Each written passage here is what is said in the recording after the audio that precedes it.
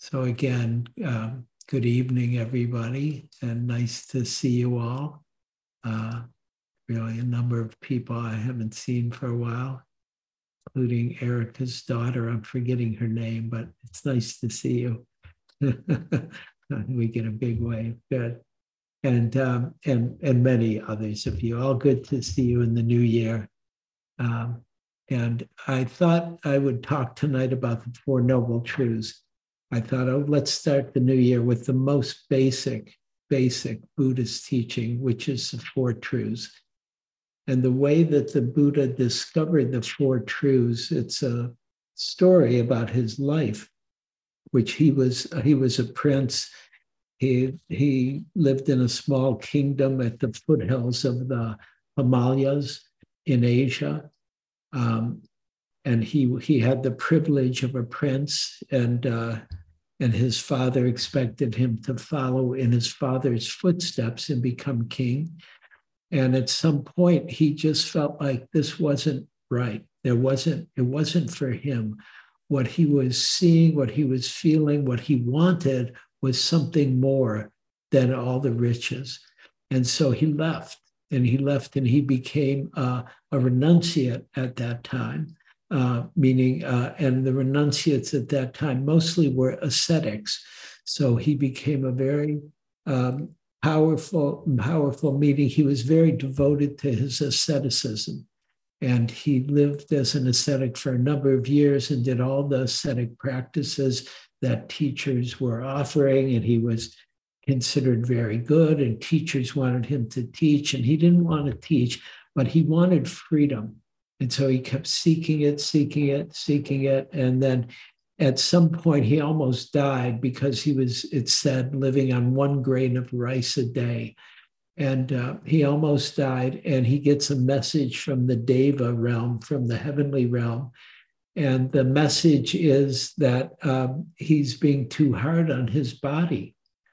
And then he has a thought, and it says this in the Pali Canon. He remembers a time in his father's garden when he was up in a tree overlooking his father's garden, and his thinking stopped, his mind stopped. He got very quiet, very calm, very still, and he got very relaxed, and he got very present with himself. He became more absorbed in the moment. In one moment. And he remembered this, and he thought, oh, could this be the way to freedom? And then he gets a message saying, yes, that is the way.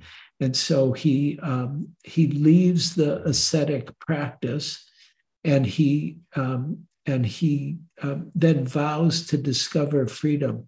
And after a while, he he sits under a tree in India, the Bodhi tree, and he just vows to awaken, to discover freedom.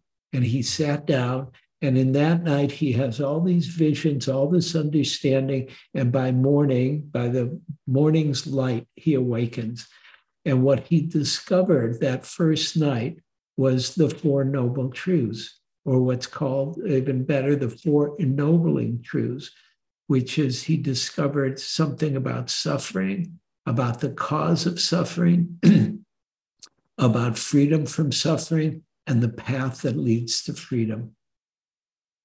And he says in the Pali Canon, he says, as long as my vision was not fully clear regarding the Four Ennobling Truths, I did not claim to have realized authentic awakening.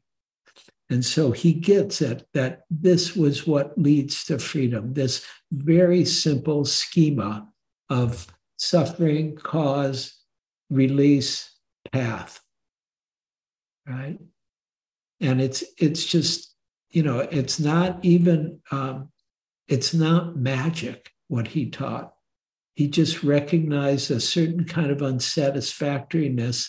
He recognized the unsatisfactory component of life, and he realized there were causes and conditions that cause that unsatisfactoriness, and that when they're absent, there is freedom. And there is also a way, to a path to that state of freedom. And so the truths, the four truths are to be known, but they're also to be acted upon. And that's key. That's often not emphasized in Buddhism, in Buddhist teaching. It's not just there are four truths. There is suffering. Dukkha is the word for suffering in the Pali. There is suffering, and this is to be understood. There's an origin to suffering, or causes and conditions to suffering, and these are to be released. And there can be the cessation or the ending of suffering, and this is to be realized. And there's a path to that freedom, and this is to be cultivated. And so really the simple way to say it in the Pali, it's about dukkha, samudaya, which is the cause of suffering, nirodha, which is the release of suffering, and magga, which is the path. And the Buddha said, maybe I already said that, if it were not possible, he said this, he said, if it were not possible to free the heart and mind from entanglement in the unhealthy and the unwholesome and the unskillful states, I would not teach you to do so. But because it is possible to free the heart from entanglement in the unhealthy, unwholesome, unskillful, I offer these teachings. And so this is an alchemical teaching. It's an alive teaching. It's a teaching of process. It's recognizing suffering, seeing its cause, realizing its absence, and cultivating a life that allows this alchemy to become an organic process of awakening. It's not a one-time thing. I hope everybody gets that. It's not a one-time thing. You go through the Four Noble Truths once and you're done. Good luck. But what happens is we see it's alive, that there's suffering, and then we start to see why is there suffering. We start to understand it. And then we start to understand the causes and conditions and relax our grasp on them, our cathexis to them, our identification with them. And then we find freedom or relaxation or ease or a sense of simply being. And then we see that, oh, there's a whole path that supports our being free to be ourselves here and now in the present moment. And this isn't a set of rules or laws, but really it's cultivating a life that where this alchemy becomes an organic process of awakening over and over again.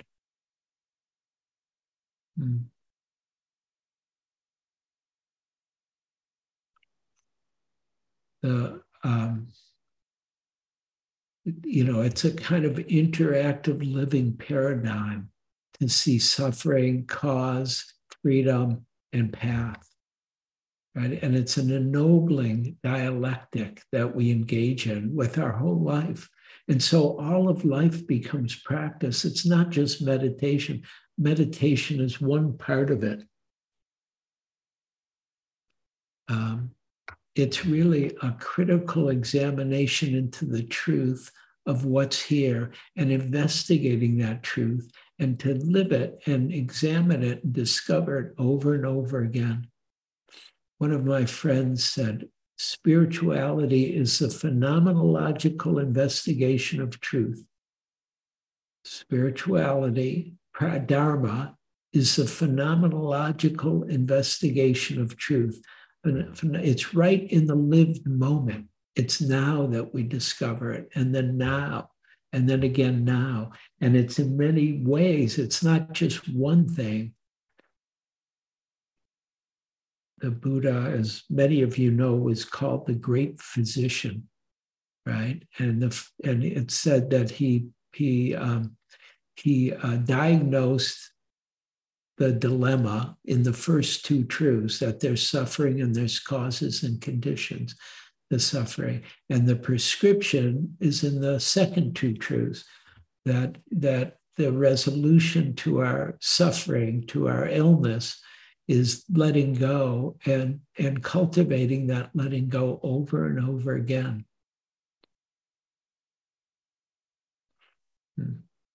Bhikkhu Bodhi, he said it this way. He said, the essence of the Buddha's teaching can be summed up in two principles, the Four Noble Truths and the Eightfold Path. And of course, the Eightfold Path is part of the Four Noble Truths. And Bhikkhu Bodhi goes on, he says, the Four Noble Truths covers the side of doctrine. The primary response it elicits is understanding. The second covers the side of discipline in the broadest sense of that word, and the primary response it calls for is practice. And so when we understand the Four Noble Truths and the whole Eightfold Path, then it becomes really beginning to understand what's true and live it based on the Eightfold Path, on the different components of the path, which are right understanding or view, right intention or resolve, right action, right speech, right livelihood, right effort, right mindfulness, right samadhi, right concentration. That's the Eightfold Path. And those become the components that support us to keep awakening moment by moment by moment, day by day, week by week, year by year. It's a living practice.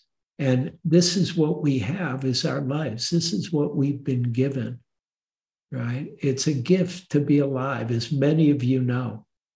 And so what are we going to do with it? Why not wake up in the middle of it, which the Buddha said was available to all of us? And so I'll say a little bit about each truth, and then I want to hear from you, your thoughts, your questions, concerns about this talk or about practice in general. So the first noble truth is that there's dukkha, there's suffering. And the word dukkha is very, very broad. It means many things. It means unsatisfactoriness or unreliability or imperfection or sorrow, sadness, misery, dis-ease, discomfort, discontentment, pain, hurt, stress. And of course, my question for all of us is, what was your dukkha today?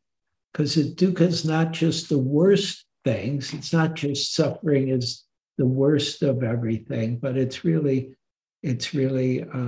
just the ordinary dukkha.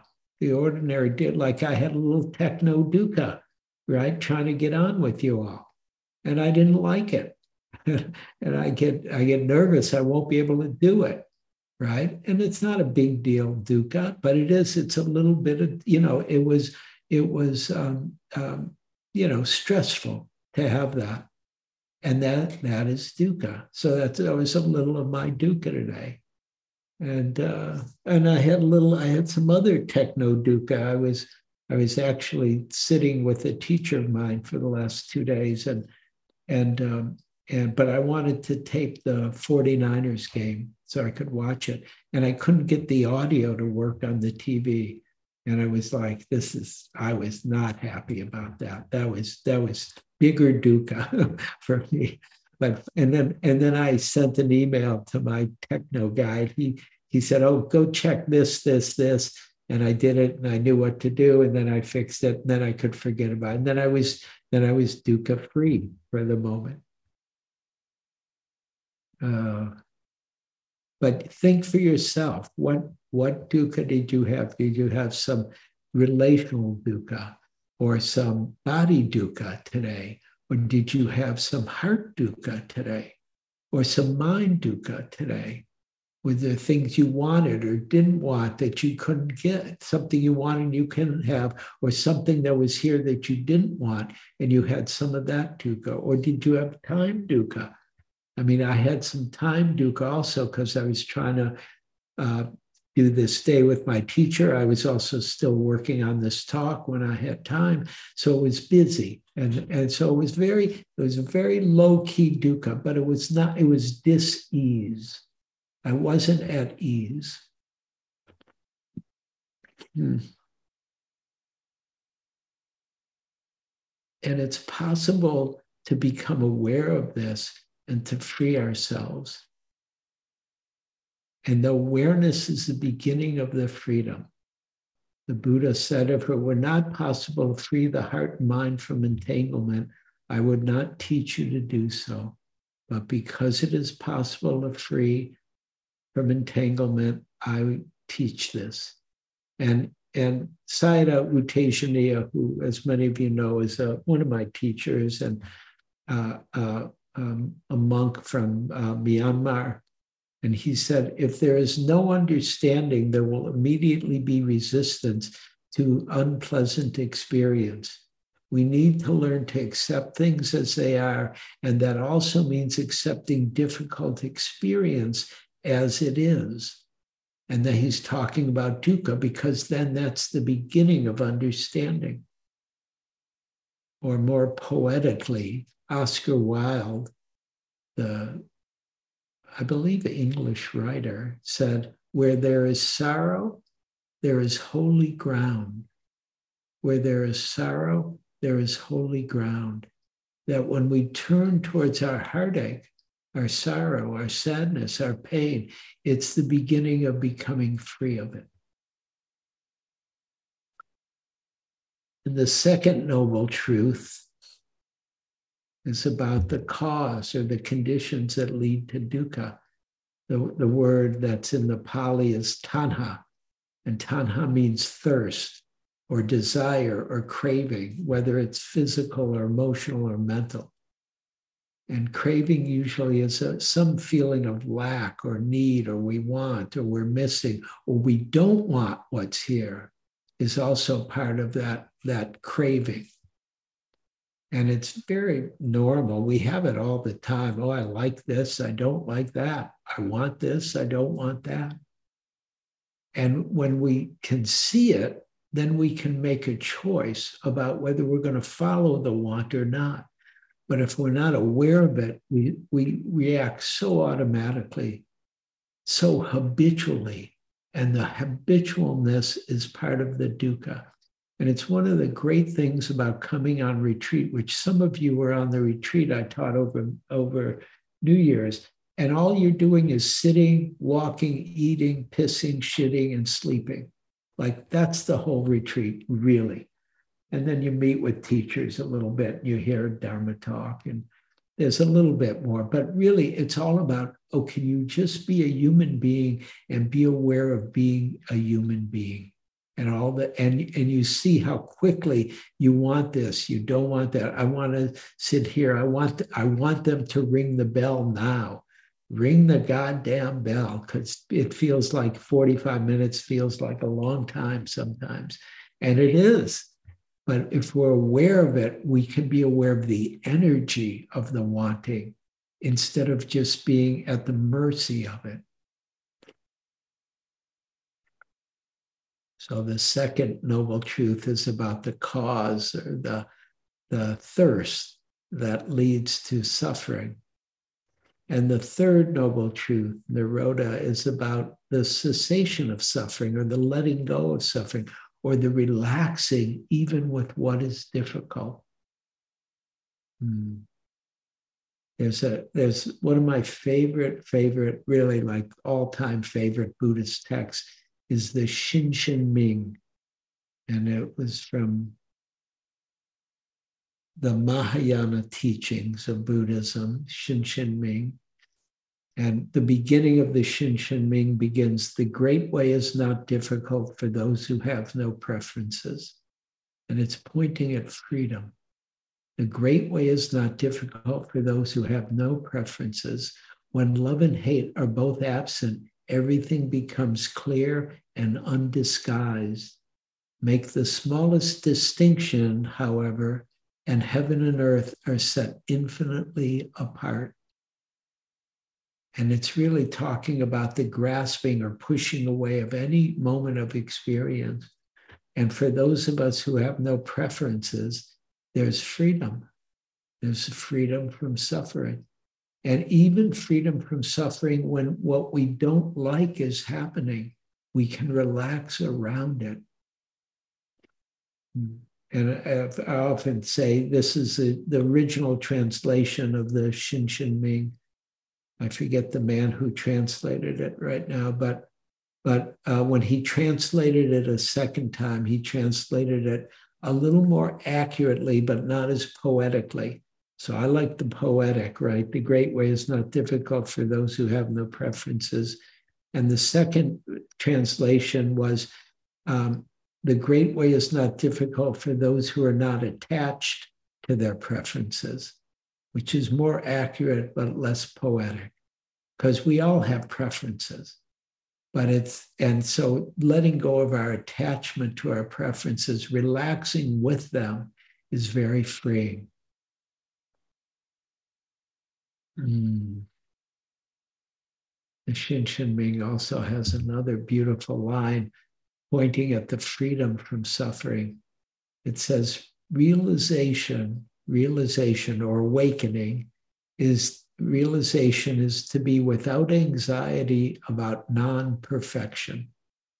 And I'm sure all of you have that now, right? Realization is to be without anxiety about non-perfection. And my friend Stephen Batchelor, who I very much appreciate as a Buddhist practitioner, and somebody who's into secular Buddhism. He wrote, the Buddha acknowledged the existential condition of anguish. That's how he translates dukkha. Buddha acknowledged the existential condition of anguish. On examination, he found its origins to lie in self-centered craving, tanha. On examination, he found its origins to lie in self-centered craving. He realized that this could cease, and he prescribed the cultivation of a path of life embracing all aspects of human experience as an effective treatment. And this is, of course, the fourth noble truth, which is magga, or the path, which includes, as I said, right understanding, intention, action, speech, livelihood, effort, mindfulness, concentration. And really, it's what leads to freedom, or to awakening, or to what's sometimes talked about in Buddhism as the sure heart's release. And it's a beautiful word, to awake, to become awake. It comes from Old English, and it means to spring into being, or to arise into being, or to originate into being. And it means becoming ourselves, to spring into the essence and truth of what we are, and the goodness of what we are, and the holiness, if you will, of what we are. And it's available to us here and now. And there's different levels of awakening that include moment by moment awakening, or very full awakening. Again, Sayadaw U Tejaniya, he said, if you continue to practice daily, all day long, always with the commitment to try and bring awareness to every part of your life, it will happen. You can become enlightened in daily life.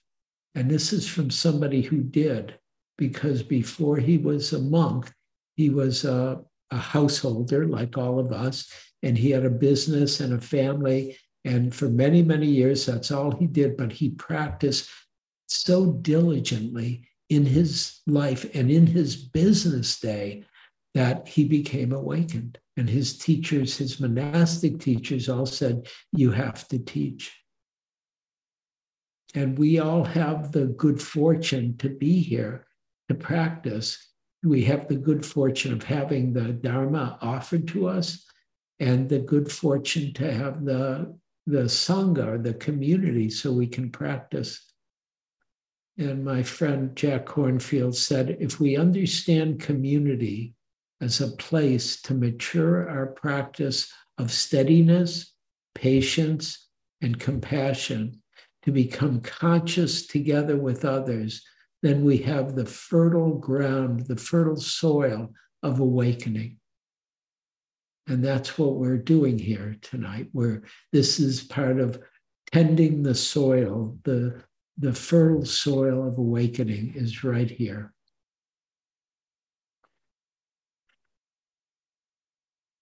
So those are a few words about the Four Truths from me. I would love to hear from all of you who would like to question, comment, reaction, liking, not liking, agreeing with me. It always gets so much more interesting when you talk, at least for me, because I've heard Eugene talk a lot, but I like to hear what you have to say.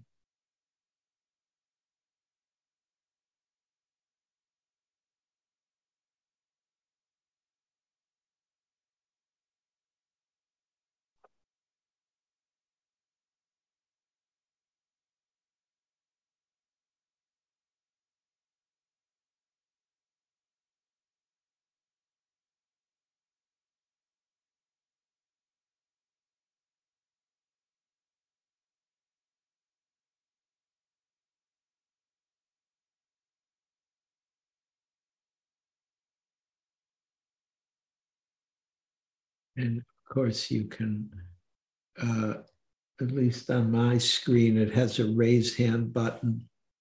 Sometimes it's in some other button, but Michelle's raising her hand. So let's start with her. Thanks, Eugene. So on my way home to come to the meeting Wait. Can we, Johnny, can we put her? Oh, spotlight me. Yeah, not spotlight, just speaker view her would do it. But either way. It'd be lovely. Yay. Okay. I don't need to see me though, but maybe I want I to see you can. though, so it's better. Okay. Yeah, Okay. thank you. So I was listening to the Audible of the book The Body Keeps the Score, um, Mhm. which is all about trauma. And they were just talking about attachment theory and all the different kinds of attachment and how so much of it has to do with, just things that happened when we were younger. And I loved the phrase you read, self-centered attachment to, and then you said more. And it just occurred to me, I'm forever called to this study, and I have so many preferences, so many. And before the retreat that I just spent with you last year, I used to say that jokingly, I'm not bossy. I'm just trying to help you live your best life. And I let that go because, that's this thing that I'm attached to of do it this way. And I no longer want to be so attached to that. And it's been a real kind of a joyful release of that. And I guess when you said that self-centered attachment, it really resonated. And I love that there is a path. I just have to keep doing this. Exactly. And also, it's really beautiful you're being able to see, because people think self centered attachment is so bad. And they think, oh, not me, not me. But in fact, we all have self centered attachment. The thing to do is to see it, and then we can relax and not be identified with it, not be cathected to it. But it's very normal for the ego self. That's how egos function. And the trick is, or what's paradoxical, is that spiritual practice is going beyond the ego, is revealing what's already here that is not ego-centered. Mm-hmm. And that is freedom. And what I noticed too is that because sometimes it's upsetting to see that part that's so attached, or that's the ego stepping in, and I learned that if I just keep sitting and keep listening, that Mm-hmm. some message will come through that will remind me not to be attached to that thing, or not to, like, I'm a bad person. It's just, it was a survival mechanism. And now I don't need it as much. I have new Exactly. teachings. So Exactly. So that's then you're seeing the causes and conditions. Like it's a survival mechanism and it's an egoic mechanism that the ego needs to survive. And the tricky part here is that egos can't survive without that. And so that's why the ego doesn't, the ego likes spiritual practice thinking it's going to become a better ego, right? But when it really gets like, oh, this is not about me, it doesn't like it so much. It's like, okay, can we go do something fun now? Yeah, yeah, thank you. great. Sure. Thank you. I've got to go. Okay. I'm going back to gallery view.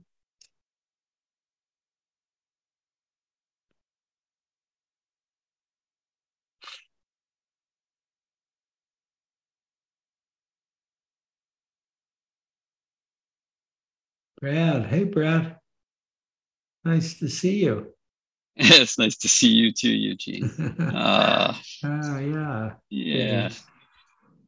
Good. So something I was curious about from your talk, you talked about your teacher and how he was able to practice, be aware in his business life. Yeah, It's about like, and salutation. Yeah, yes. could you, I'd be curious just to hear more about what that looks like. Like, how did he or she, I don't know if it's a he or she, He how did your he teacher do that practice? diligently, like he was just really committed to being aware and really committed to being aware and seeing and then learning how to do it in his work because he was a merchant selling stuff. And so and he had a family and he wanted to make money and all that, but he really wanted to see how to be aware. And I don't know how he did it, but he did it. And so he had a lot of commitment. He had a lot of patience also with himself. He was very kind to himself and very fierce at the same time. And that's a really good combination for practice to learn how to be fierce and really give yourself to practice very diligently and kind at the same time and not do it perfectly, right? Because you learn how to do it by making mistakes, right? Which we all know. Yes. Yes, that And feels like a big part of my path in the work world has been learning by making mistakes, but also learning by I think the betrayals, the self-betrayals are another place where the learning really happens. Just yeah, without, recognizing, but not judging oneself harshly for what you're calling self-betrayal. Seeing that, oh, we keep not staying with what's true and what we know. And I do that. And I'm always like, like, okay, what the hell's going on, Eugene? Right? Why not stay right here, wherever I am? Because I am here wherever I yeah, yeah. am. And I believe you might have a more complicated business world than I have. But but still, I have a life and family and kid and this and that. And, there's always something. Life. So this is a part when I was actually I've done a lot of talks about the four truths, but I was still looking and reading about the four truths the last week, and uh, and what was I going to say? I lost it. It'll come back to me anyhow. There was something about really seeing how it's an ongoing practice of discovering the four truths in the middle of wherever we are.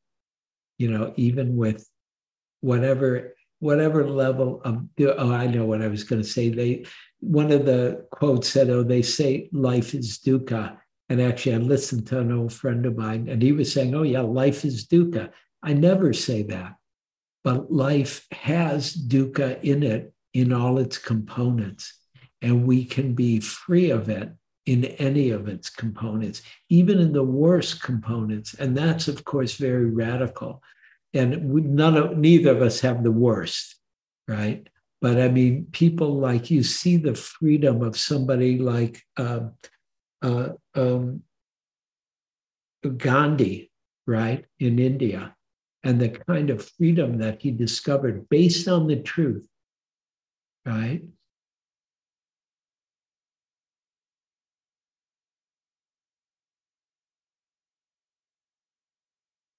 Anything else, my friend?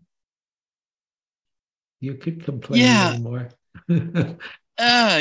Like I just am noticing that one of the challenges for me is that as I find myself to be more kind and more loving, I just run into the limits. Like I sit with you and I'm just so full of love to see you, and it's just like fantastic. Just that we appear and we're looking at each other, and it's just extraordinary.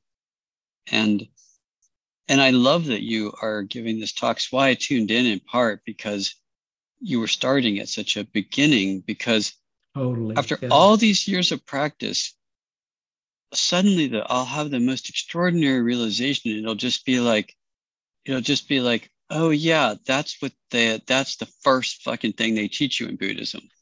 It's like Yeah. and I'm just, wow, okay. And it's such a relief. Like, oh, it was so basic and simple. Oh my God. Yes. That's what they were trying to tell me. It's really such a key teaching. And what I'll do is over the next number of weeks when I'm teaching, I'm going to go into it a little more. I'll do a whole talk on dukkha and a whole talk on samumaya, and then, etc. I'll go through the four components a little more. And so we can keep looking at what is it and what's needed, and how can we practice and use the four truths to keep discovering freedom over and over again in each moment, because each moment is different. So Sayadaw U Tejaniya, who you asked about, right, who was a householder, he really talks about awareness so much, like awareness is key. And then he wrote a book that said awareness is not enough. And that's beautiful because it points at the paradox of practice. It's more than just awareness. It's more than any one thing. It's a whole life of Dharma, and giving our life to it, and giving our life in the way that you do, in the work that you do, right? Because that is part of your dana, what you do, right? Because Brad works in the health world, in the healing professions. Even to call them professions is kind of funny, but he's a healer, let's say that. Trying to become more of a human in all of that. Yeah, less professional. But the last thing, if you don't mind, I just one more. I don't mind. Piece is the thing that's really been very awake for me, and I feel that it is connected to what you're teaching, but it's not entirely clear to me how.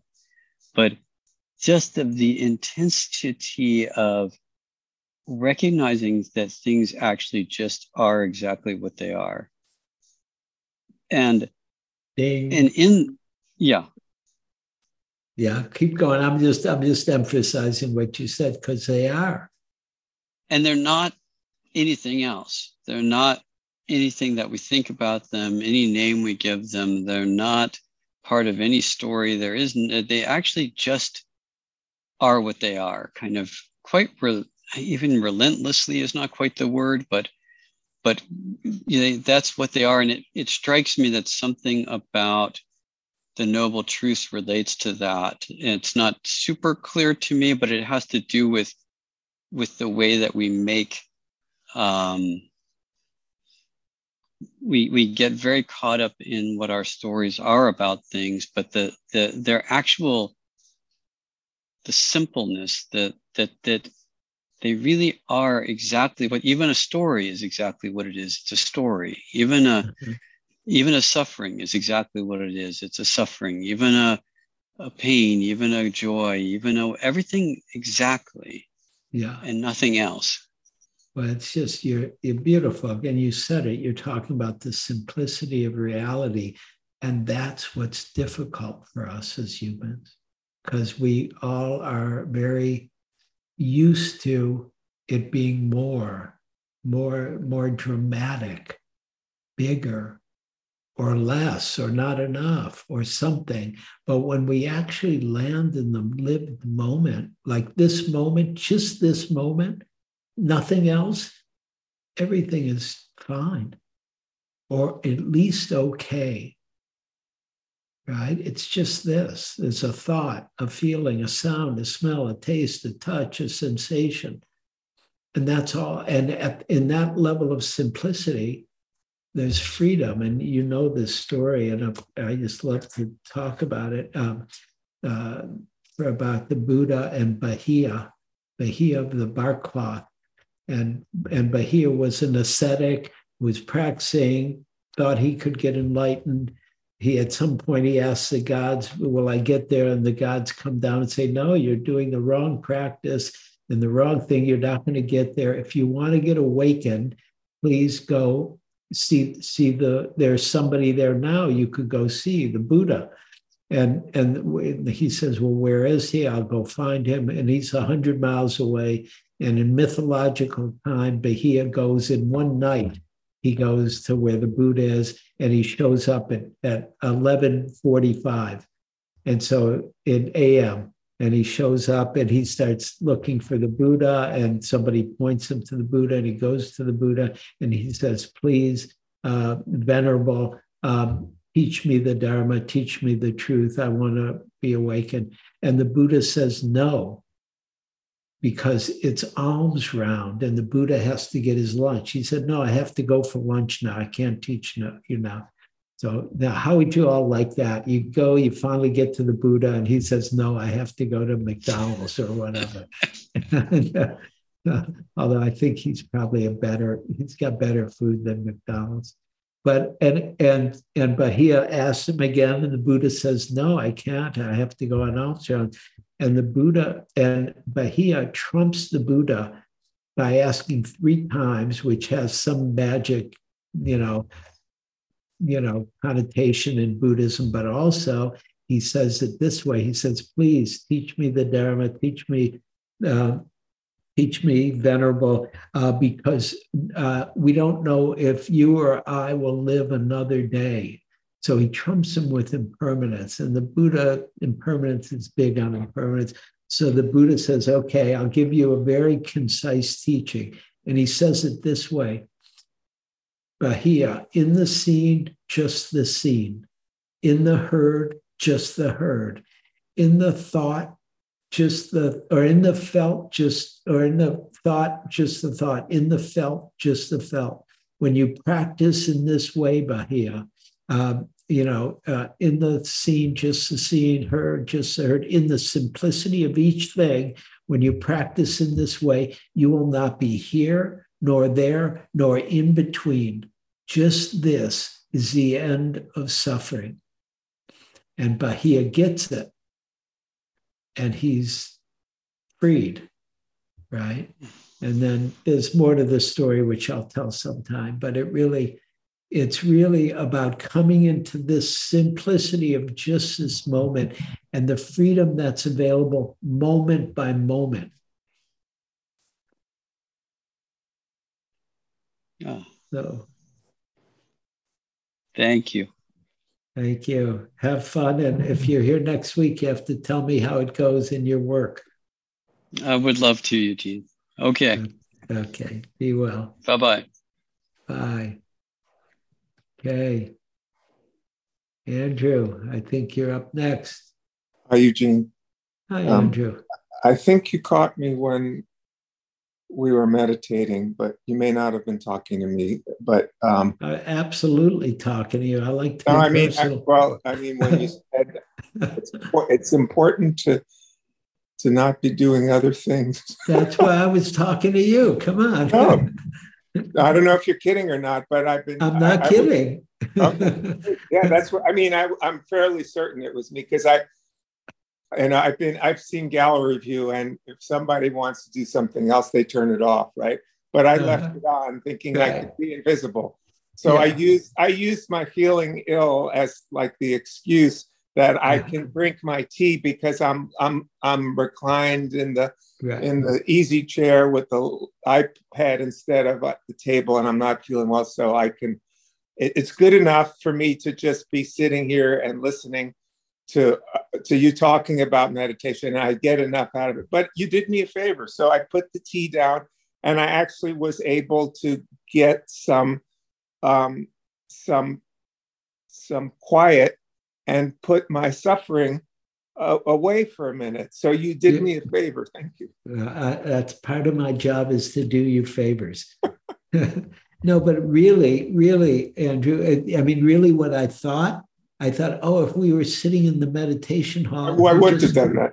Right, you won't do that. And I want everybody to remember we are sitting in the meditation hall, even though it's a Zoom meditation room. I know. But and so, but great. I'm glad it was helpful.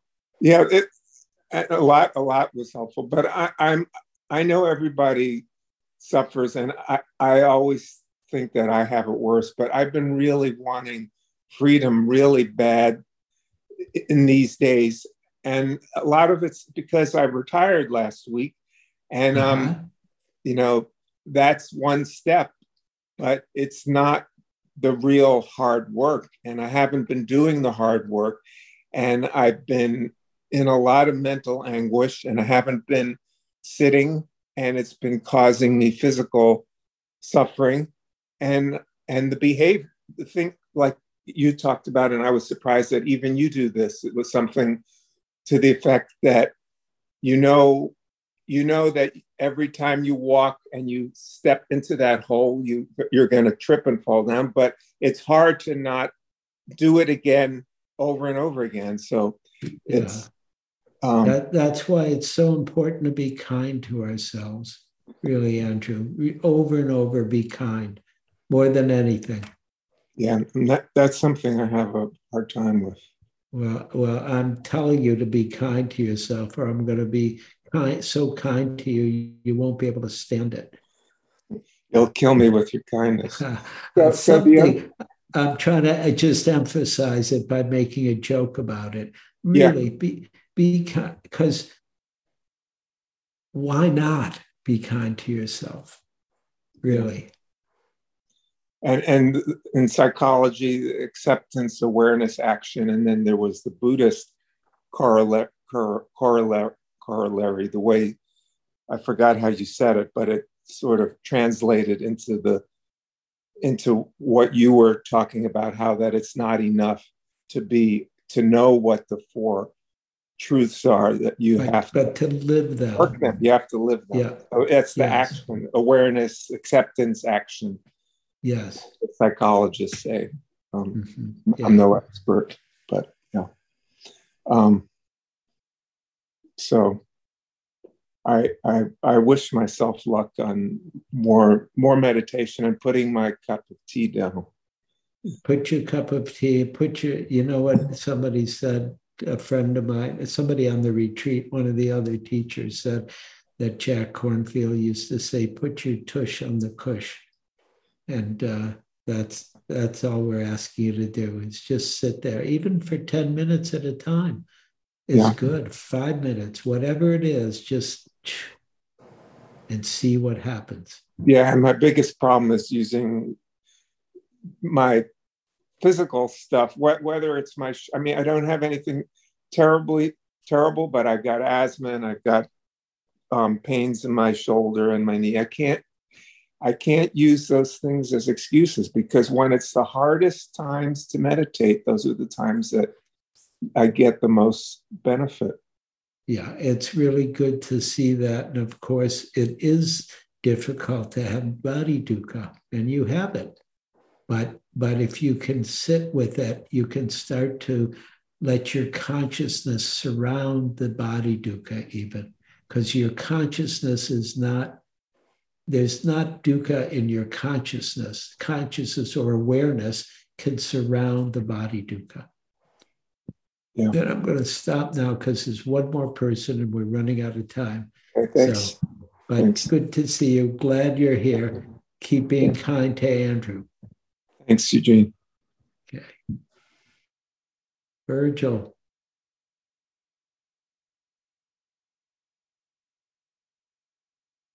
You're not unmuted yet. There you Hi. go. Hi. It's Stephanie. And it's Stephanie and Virgil. Yeah. Okay. I have had a lot of body dukkha in the last few weeks, in that I had rebound COVID, which was worse than the original visitation. And what you were saying about awareness surrounding all the body dukkha, I really could experience that at times. There were times when I was so sick that the dukkha just overtook me. But if I remembered to sit in the morning, I could reach that place where just open, empty awareness was totally undisturbed and accepting and even loving of the body dukkha that was going on. Yes. Great. And to be able to touch that and remember it, going back over all of the Four Noble Truths, is just such a gift, such a gift. Right. That's beautiful what you're saying, really, Stephanie, because it's difficult when the body hurts, when we're in pain, when we're ill, and yet it is possible, at least some of the time, to be able to do that, to be able to be aware of it and not not affected to it, not just identified with it, but there's some space to be with it. And that's freeing. Yep. Yeah. Thank you. Well, I hope it's a better week for your body. It is already a better week. Thank you. So we'll make a little sharing of merit, and then I'll ring the bell. And we'll offer our appreciation, our gratitude, our merit. May it go out in every direction, appreciating our good fortune that we have the time and place and teachings where we can study together, where we can study dukkha and the causes of dukkha and the potential for freedom from dukkha and the path that leads to freedom. And may that goodness that we have right here go out in every direction, touching beings in all worlds, in all realms. May all beings be happy and peaceful. May all beings be free from dukkha, free from suffering. May all beings awaken and discover their true nature, their Buddha nature, the nature of wisdom and compassion.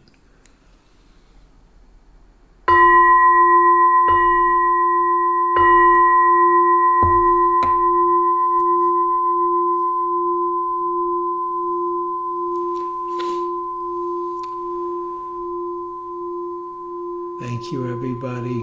Good to be with you. Thanks. I'll see you next week. We can all wave now. Thank you, Eugene. Okay. Bye.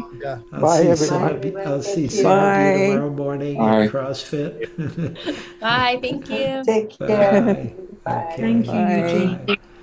Happy Thank New you, Year, everybody. everybody. Thank you, Amy, for your Don't announcements. leave. Don't leave. I'm not leaving. I'm here with you. Thank you, Johnny, for everything. Thank you for listening. To learn how you can support the teachers and Dharma Seed, please visit dharmaseed.org/donate.